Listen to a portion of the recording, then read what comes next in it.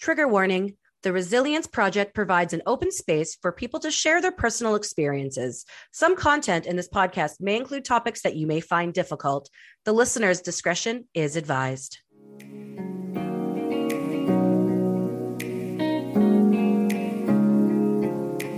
Hello, friends. Welcome to Radical Resilience, a weekly show where I, Blair Kaplan-Venables, have inspirational conversations with people who have survived life's most challenging times. We all have the ability to be resilient and bounce forward from a difficult experience, and these conversations prove just that. Get ready to dive into these life-changing moments while strengthening your resilience muscle and getting raw and real. Welcome back to another episode of Radical Resilience. It's me, Blair Kaplan-Venables, and I am here today with my friend Lori. I just learned something new about her because I was reading her bio, and she wears multiple hats. So Lori, is your last name, it's Reeves? Yeah. I know it could be fancy like Reeves. Right. A lot of people try to add some flair. I'm like, dang, it's Oh my just God. simple. Yeah, Lori Reeves, she's the founder and CEO of Brand Strength, is a business coach who helps coaches, consultants, and other professional service providers systematically hone their messaging to bring in more paying clients. And she is in the military. And when I read her bio, I was like, wow, she left the military to start her business, but she's doing both. She lives in Tennessee. She has a 14-year-old son. She's a BA. Like you just are superwoman. Like, Oh, well, how do you do it all? Welcome to the stage. Welcome to the mic. thank you. I will say, I do think I'm super and I am a woman. So I guess that makes me a superwoman. Heck yeah, Lori. Well, thank you. That's a great introduction. Yeah, it's kind of, it's a shocking thing for a lot of people to learn about me that I'm in the military. I know you're all listening, so you can't see me, but I don't really have what most people would consider the outward appearance of somebody who's in the military. I'm not, like tough looking or anything like that. And it typically shocks a lot of people that I'm in the military and that I have been in for so long. But yeah, I have been in for a really long time. It has really shaped who I am, even from a very young person. I literally joined 3 days after I turned 17. I joined the Army. And so I made the decision to do that when I was 16, obviously, because it's not like on my 17th birthday, I made the decision and 3 days later I joined. So it's really, really shaped who I am ever since, I was literally still in high school when I made the decision and joined when I was still in high school. It helped shape me while I was in college. I did have a 5-year break in service. So I kind of got out of it, started my adult life, and really missed that influence in my life and ended up going back in 2003. And I've been in ever since. So I love that. total, Okay, so yeah. you have over 22 years of military experience. What's your career been like? Like, what was it like when you were 17? And can you walk us through your life in the military? Because, this podcast is about resilience, and to be in the military, you have to have resilience. You do. And the really interesting thing is I've always intertwined it with my regular life because it's always been part-time for me. So I never was active duty. I joined in the National Guard, which is what people hear of 1 weekend a month and 2 weeks a year, which is typically in the summer. You do, no matter if you join that or active duty, you still go through the same basic training. You still have to go through whatever job training you have for your job. But in the National Guard, you just do it part-time. So you have a full-time regular life and a part-time military life. And so having that all along has really just helped me develop things in my own personal self that I was then able to go and start implementing immediately in my normal life. Like it wasn't this different kind of life because it's all in the military and they're, kind of feels like this whole thing. It was just this incorporation into my regular life. So early on, I would say, and I, full transparency, joined because I could not afford to go to college if I didn't. But I will say, I have one of the most interesting and unique and amazing jobs in the military in that I'm a musician. So I'm in a What? band. Oh my gosh. Tell me Yeah. more. Tell me. Yeah. So my high school band director is the one who introduced me to the Army band that I first joined. She was in it, saw tremendous talent in me that I couldn't see myself, and knew the opportunities that awaited me with a military musical career. And she pushed really honestly harder than at the time I thought she should. But it was like she could just see a version of me that I couldn't see yet. And it was so strong for her that she wasn't going to let it go until I really gave it a good think, and just really gave it a shot. And so she's the one who got me to think about it at such a young age. I went with her when I first tried it out, and it was just an amazing opportunity. I mean, the players in a military band are top notch. They are very skilled musicians. And I was already a good musician, but the ability to play with such a high caliber group of people was like nothing I had ever experienced before, right? The first rehearsal that we started playing, I was like, oh my gosh, these people are going to up level me like nothing I have ever experienced. And so that was my first, I think, I was 16 at this point. So this is my first kind of glimpse into understanding that the people you surround yourself with make such a big difference in your life. Mm-hmm. And I chose it for myself, even though I knew it was going to be hard. And it was. And I went through basic training when I was 17. I turned 18 in basic training. And literally 2 days after I graduated from basic training, moved to college and started my freshman year of college. So it was like, boom, boom, boom. Like everything happened so fast. But it helped me when I was in college. I had just gone through basic training, and my friends would be like, oh, I miss home. And I was like, are you kidding? You can pick up the phone right now and call your mom. Do you know what a luxury that is? Like I didn't have that. We could call home on Sunday afternoons in basic training. So I was like, it's a Tuesday. You could call your mom right now. Like you have nothing to complain about, right? So it was like, it built this strength within me that I didn't know that I had, and served me so well. And obviously I wasn't that, blasé about my friends missing home, but I would say like, really, this is not a big deal. Like it's really hard when you miss your mom and it's Monday and you're not going to talk to her again until Sunday. Like that's really, really hard. So at least you don't have it like that, right? Yeah. Is it so now with cell phones and everything? Is it different They take cell phones away from you, I think. in basic training? I mean, I went through basic training in 1995, so A little bit time ago. it's a little different. Yeah. So I'm not totally sure. I honestly, and I know people in my unit who've gone through basic more recently, but I don't think I've even asked them if they have their cell phones, because it's not even like in my I mean, me game, as like a a vintage millennial who's like glued to my phone and that's my industry. It's just like, whoa. So wait, are you still in the band? I am. So I started in the Army. I was in the Army for about almost 4 years, and then I had a 5-year break in service, and then I joined the Air Force, and I'm still in the Air Force to this day. So Is the Air Force the National Guard? Like, is it like a subdivision? Sorry, I'm Canadian and I don't no, it's know totally the fine. military. Americans don't know this Oh, either. okay, well, let's It's do a so little funny. quick lesson. Yeah, let's do a quick lesson. Okay. So there are reserve components of every branch, I believe. There's the reserves and the National Guard. And so a lot of people think that the reserves are the National Guard or the National Guard are the reserves, because I've introduced myself to people at a party and said, I'm in the National Guard, and they'll turn around and say, this is Lori, she's in the reserves. I'm like, that's not what I said. I'm in the National Guard. The difference is only funding. So the National Guard is state funded. Mm-hmm. And the other difference is that only the Army and the Air Force have National Guard components, where every other branch has a reserve component. So if you say I'm in the National Guard, it's assumed that you're either in the Army or the Air Force. And honestly, most people assume you're in the Army, unless you say I'm in the Air National Guard, which is what they call the Air Force National Guard. But it's the same kind of process of going one weekend a month. You give one weekend, you go and you do your job in the military for that one weekend a month. And then the 2 weeks in the summer, that's what you do, is the job that you have within the military. And you get paid for it. And my health insurance is through the military. And I have been deployed to the Middle East. So I've been like all over the world. I went to Germany Like to play music. to play music. Wait, Yes. wait. Okay, hold on.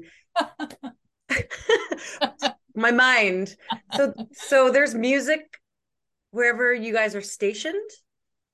Yeah. So the mission of a band in the military is there are a few things that we do. One of the things that is one of our biggest missions is to raise troop morale. We Oh, I are the love that. military taking care of its own. Mm, Because when people are stationed away from home, it's typically for a long time and it's in very uncertain environments, and stress levels are high, and unfortunately, suicide rates are very high. And the military knows this. And so they put money into the health and well being of the service members. And one of the ways that they do that is with sending bands to places where the USO can't or won't go because of either security clearance or danger of the area, so that the people who are deployed there can have a little bit of home. It's like we go and we do a couple of hours of playing, and it feels like you're in somebody's backyard having a party, and you kind of forget where you are, what you've been doing, the things that you've seen. You forget that you miss home so much because it feels like a little piece of home for you.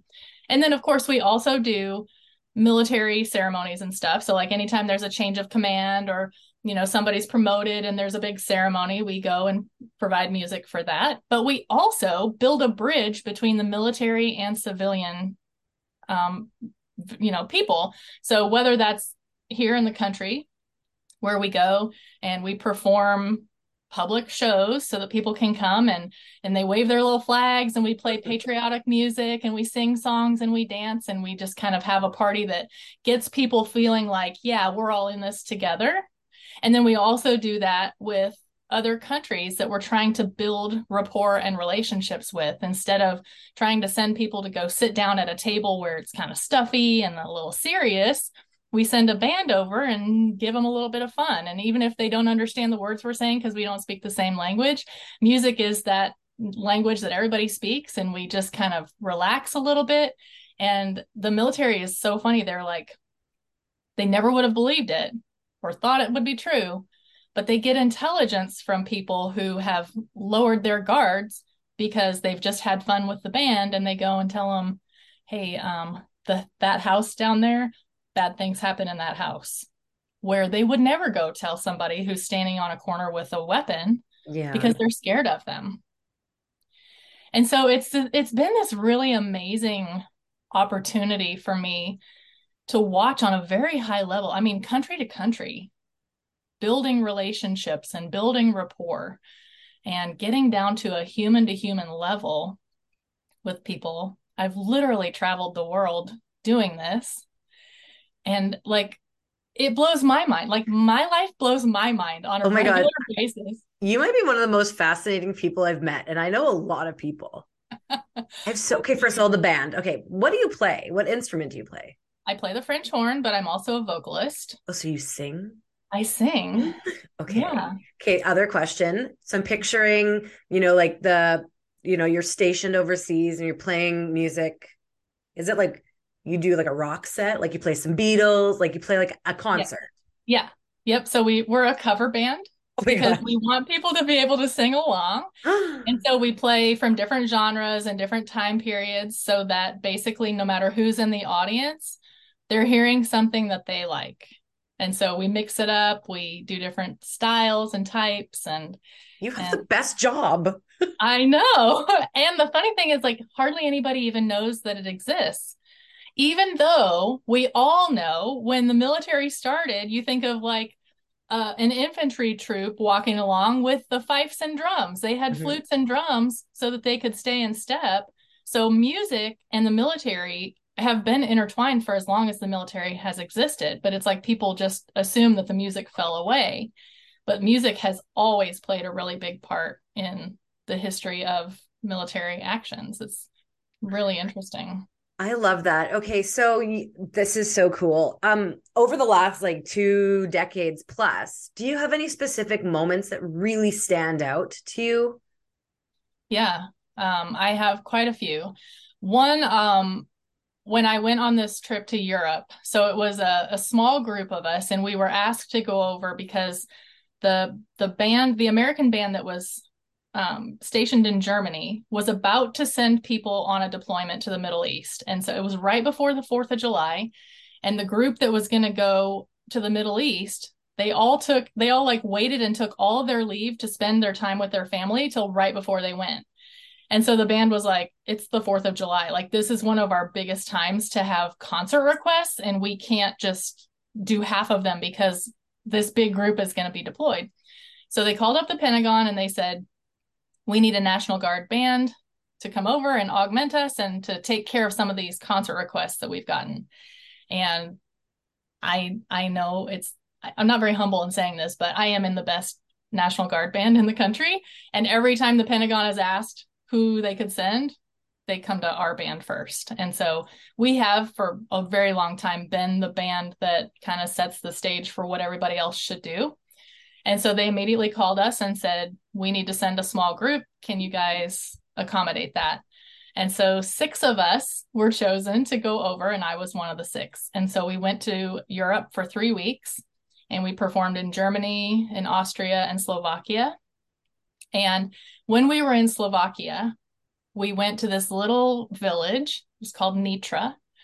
And they had this park, and they had a stage set up, and we set up all of our stuff on the stage. And they had these little like wooden benches that were like all in a row, kind of like an amphitheater, but like small, just, like a little small get together place. And people from the community came out to watch us. And it was one of the most memorable shows that I have ever performed in, because most of the time when we're playing, people are dancing and clapping along and singing along with us. Well, in Slovakia, they don't speak much English. Some people do, some people don't. So it was not that unexpected that they weren't singing with us. But when we were playing, they weren't clapping, they weren't dancing. They were literally sitting still, just like sitting with their hands in their laps, just looking at us with straight faces, not even smiling. And so we start playing, and we're all looking in the audience, and we start like glancing at each other like, what is even happening? Like, they hate us. This is not what we expected, right? So we get done with the first song. As soon as it's quiet, we stop. Everybody in the audience is like, yay! And they start clapping, clapping, clapping. And then we start playing again, and they put their hands back in their laps, and their faces went blank again. That's how they did every song. They just listened and watched, and then they clapped and applauded and cheered for us in between the songs. So after we performed, we're always encouraged to go out into the audience and mingle and meet with people and let them really get to know us. And so I went out, and this man came up to me, and he stopped me. I mean, he was like really close to me, and he said, I do not like America. And I said, oh. He said, I like Russia. And I said, oh, okay. And he said, but I like you. I said, oh, well, okay, thank you. And he said, yes, but I do not like Americans, but I do like you. But no, but I don't like. I said, well, liking one American is a start. We can just start with you liking one American. That's fine. And I realized then, like, it was this weird thought in my head. This man's whole opinion of America changed today because I was in this park. Like the thought of the things that he may say to his family, his friends, may change regarding America. Like literally, I could have changed not just one life, but multiple lives by going and playing a show, a rock show in a park in Nitra, Slovakia. And that was just mind-blowing that it's like we all think about making change on this huge scale, but that's really never where change actually happens. It happens one person at a time, and then it spreads from there. And that was just like the most beautiful representation of that lesson to me, was that it doesn't matter what the whole audience is doing. I changed the perception of one person who will then carry that changed perception with him throughout the rest of his life. And he'll probably tell stories about that time when the American band came and played in the park and he got to talk to one. And, like that was amazing. That's a really special story. I really, really like that. Yeah. That's cool. Because I mean, it'd be interesting to know like where he is and where his family is today and what their perception is, because that might have, was that before like social media that you went and did that? No, that was in 2017. Oh, so Actually. social media was here. Yes. Yeah. Yeah. And there was another similar situation when I was deployed to the Middle East. We went to Pakistan and we interacted with a lot of Pakistanis, and almost every one of them wanted to get one-on-one with us or with a small group and ask us if our if how we felt about Pakistanis was different now that we had met them. And it was really, they do you like Pakistan? Do you like us? Do you feel differently about us now that you've been here than you did before you came here? What is your interpretation of Pakistan and the Pakistani people? It was like they were very, they were concerned with what Americans thought of them and what relationship they felt like they could have with us. And it was really, really an interesting situation as well and it was like at all the places we went. It wasn't just like one person who did it. It was just like everywhere we went. They were like, what do you think of us now? Tell me how your perception of Pakistanis has changed since you've been here. Wow. And yeah. So that's so fast. I feel like I can talk to you for a very long time. Forever. I know, right? As we're kind of winding down, I have so many questions, but I think because this conversation took a really beautiful turn about how you've had this opportunity to be in the military band, travel the world and bring joy. Like your job is to bring joy. Yeah. In places of darkness and war and other things. But like the fact that your job is to like, I've watched a lot of like movies, so I have a Hollywood perception of what it's like to be overseas at war and like what it would be like, to be there and having a band be put there to bring joy and let everyone kind of forget momentarily about what's happening. I just think that's so beautiful that your job is to bring joy. Like music brings joy. I love music. Music is my life. Like it's not my life. I don't play instruments, but I love rocking out. Like I will fly around the world to see concerts. I love like the busker outside the drugstore. I love the rock and roll festivals. I like everything in between. So I know how much music has gotten me through the best times and the worst times. And so you have this gift where you get to take your talent and bring joy. I do. And it has been one of those things that I feel the same as you, where it's very important to me, the work that I do. And it's helped me push through the hard and scary parts. Being deployed to the Middle East, this was in 2018 is when I was deployed to the Middle East. I was terrified. And there were some scary situations that happened while I was over there. And there were times when I would ask myself, like, can I do this? There was no room to say, I'm not going to that place. Right. So I had to like push myself. But the reason I did is because I understood what I was doing it for. Mm-hmm. Had it just been for me to go over there and do some job that I have no heartfelt, reason behind, I don't know that I could have pushed myself so far out of my comfort zone and said yes when every fiber of my being was begging me to say no. So that's really beautiful. So what advice do you have for those 16-year-olds, those 17-year-olds out there listening who are like, wow, this actually seems like a really cool path? What advice do you have? Well, I think when I was 16 or 17, it was hard for me to give in to the fact that older people knew more than me and could see different things than I could. And literally, like, I didn't say this, but I literally went to shut my teacher up because she would not let up about it. And I was like, Mom, I have to go because every time she's going to have drill, she begs me and begs me and begs me to go. And I just want her to stop because it's uncomfortable. So I'm going to go to show her that I have no interest in this. And then I got there and I was like, oh my gosh, she was right. So I would say open up a little and allow people to share with you what they see as possible for you. It's not for them. Like, I think as a 16 or 17-year-old, we kind of assume that somebody's trying to do a power play on us. They're trying to push us in some way so that they can feel more powerful. And I promise you, if somebody is willing to step out of their comfort zone to tell you something, it's not for them. It is for you. And had I not been willing, but when she started talking to me about it, I kept telling her, I have no interest in the military. This is not for me. You don't understand. You don't know me. You don't know what I want.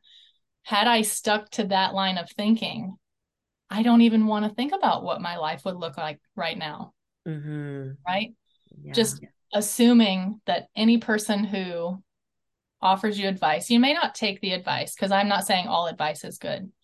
But if you can get to the point where you truly believe that all advice is given to you from a place of love and from a place of wanting so much for you, and just pull whatever you can from that, whether it's just the feeling of appreciation that somebody's, went out of their way to tell you something, or if the advice you want to actually look into it, there's no harm in getting a little bit more information about something that you don't know about so that you can make an informed decision. And if somebody is going to, talk to you so much about one specific thing that they think you should do, getting a little bit more information about it doesn't mean you have to do it, but valuing that person's advice and they're caring enough to just give it a chance in your brain to maybe take seed. Yes, that's such good advice. You know what, Lori, you're amazing. All of Lori's links are in the show notes. I invite you to step into her world. I think you're just so fascinating, Lori. What is the name of your military band? Like your cover band? Yeah, we are the Air National Guard Band of the South. The Air National Guard Band of the South. Yep. Okay, weird question. Sorry, I have so many questions, but I should wrap this. Does your band have like social media or no? Because we do. Yeah, we're on Facebook. Really? And Instagram. Yeah. Oh my gosh, I'm gonna go follow your band. Okay. Yay. Groupie. Yay. If you ever come up to British Columbia, Canada, you're gonna have to let me know. I don't think you get deployed here, but you never know. I mean, we went to Alaska last summer. We had a friend who was in the military and loved us and pulled a few strings, and we got to go to Alaska, which is very far. Which is like kind of close, but not. Right? Very far from where we typically tour. So I'm just going to say, you never know what can happen. I mean, miracles do occur. I love that. Oh my gosh. Lori, thank you so much for coming on Radical Resilience and sharing your story and your journey with us. You're an absolute light. And anyone that gets to hear you play or play with you is super lucky. And maybe one day I'll get to rock out to your cover band. Yes. Or whatever you're playing or singing wherever we are in the world. And so thanks for coming on Radical Resilience. Thank you so much for having me. This was just amazing. And thank you to everyone who tuned in for another episode. Just remember, it is okay to not be okay. Life is hard. Life is fun. Life is beautiful. But when it gets hard, know that you are not alone. You have a friend in me. You have a community. You have the Global Resilience Project. It's okay to not be okay, and you are resilient. Thank you. That's a wrap for another episode of Radical Resilience. Do you feel inspired by this episode? You can subscribe to the show on your favorite podcast player and connect with us to join the conversation at IamResilient.info. Remember, it's okay to not be okay, and you, my friend, are resilient. Radical Resilience is a podcast created by The Resilience Project.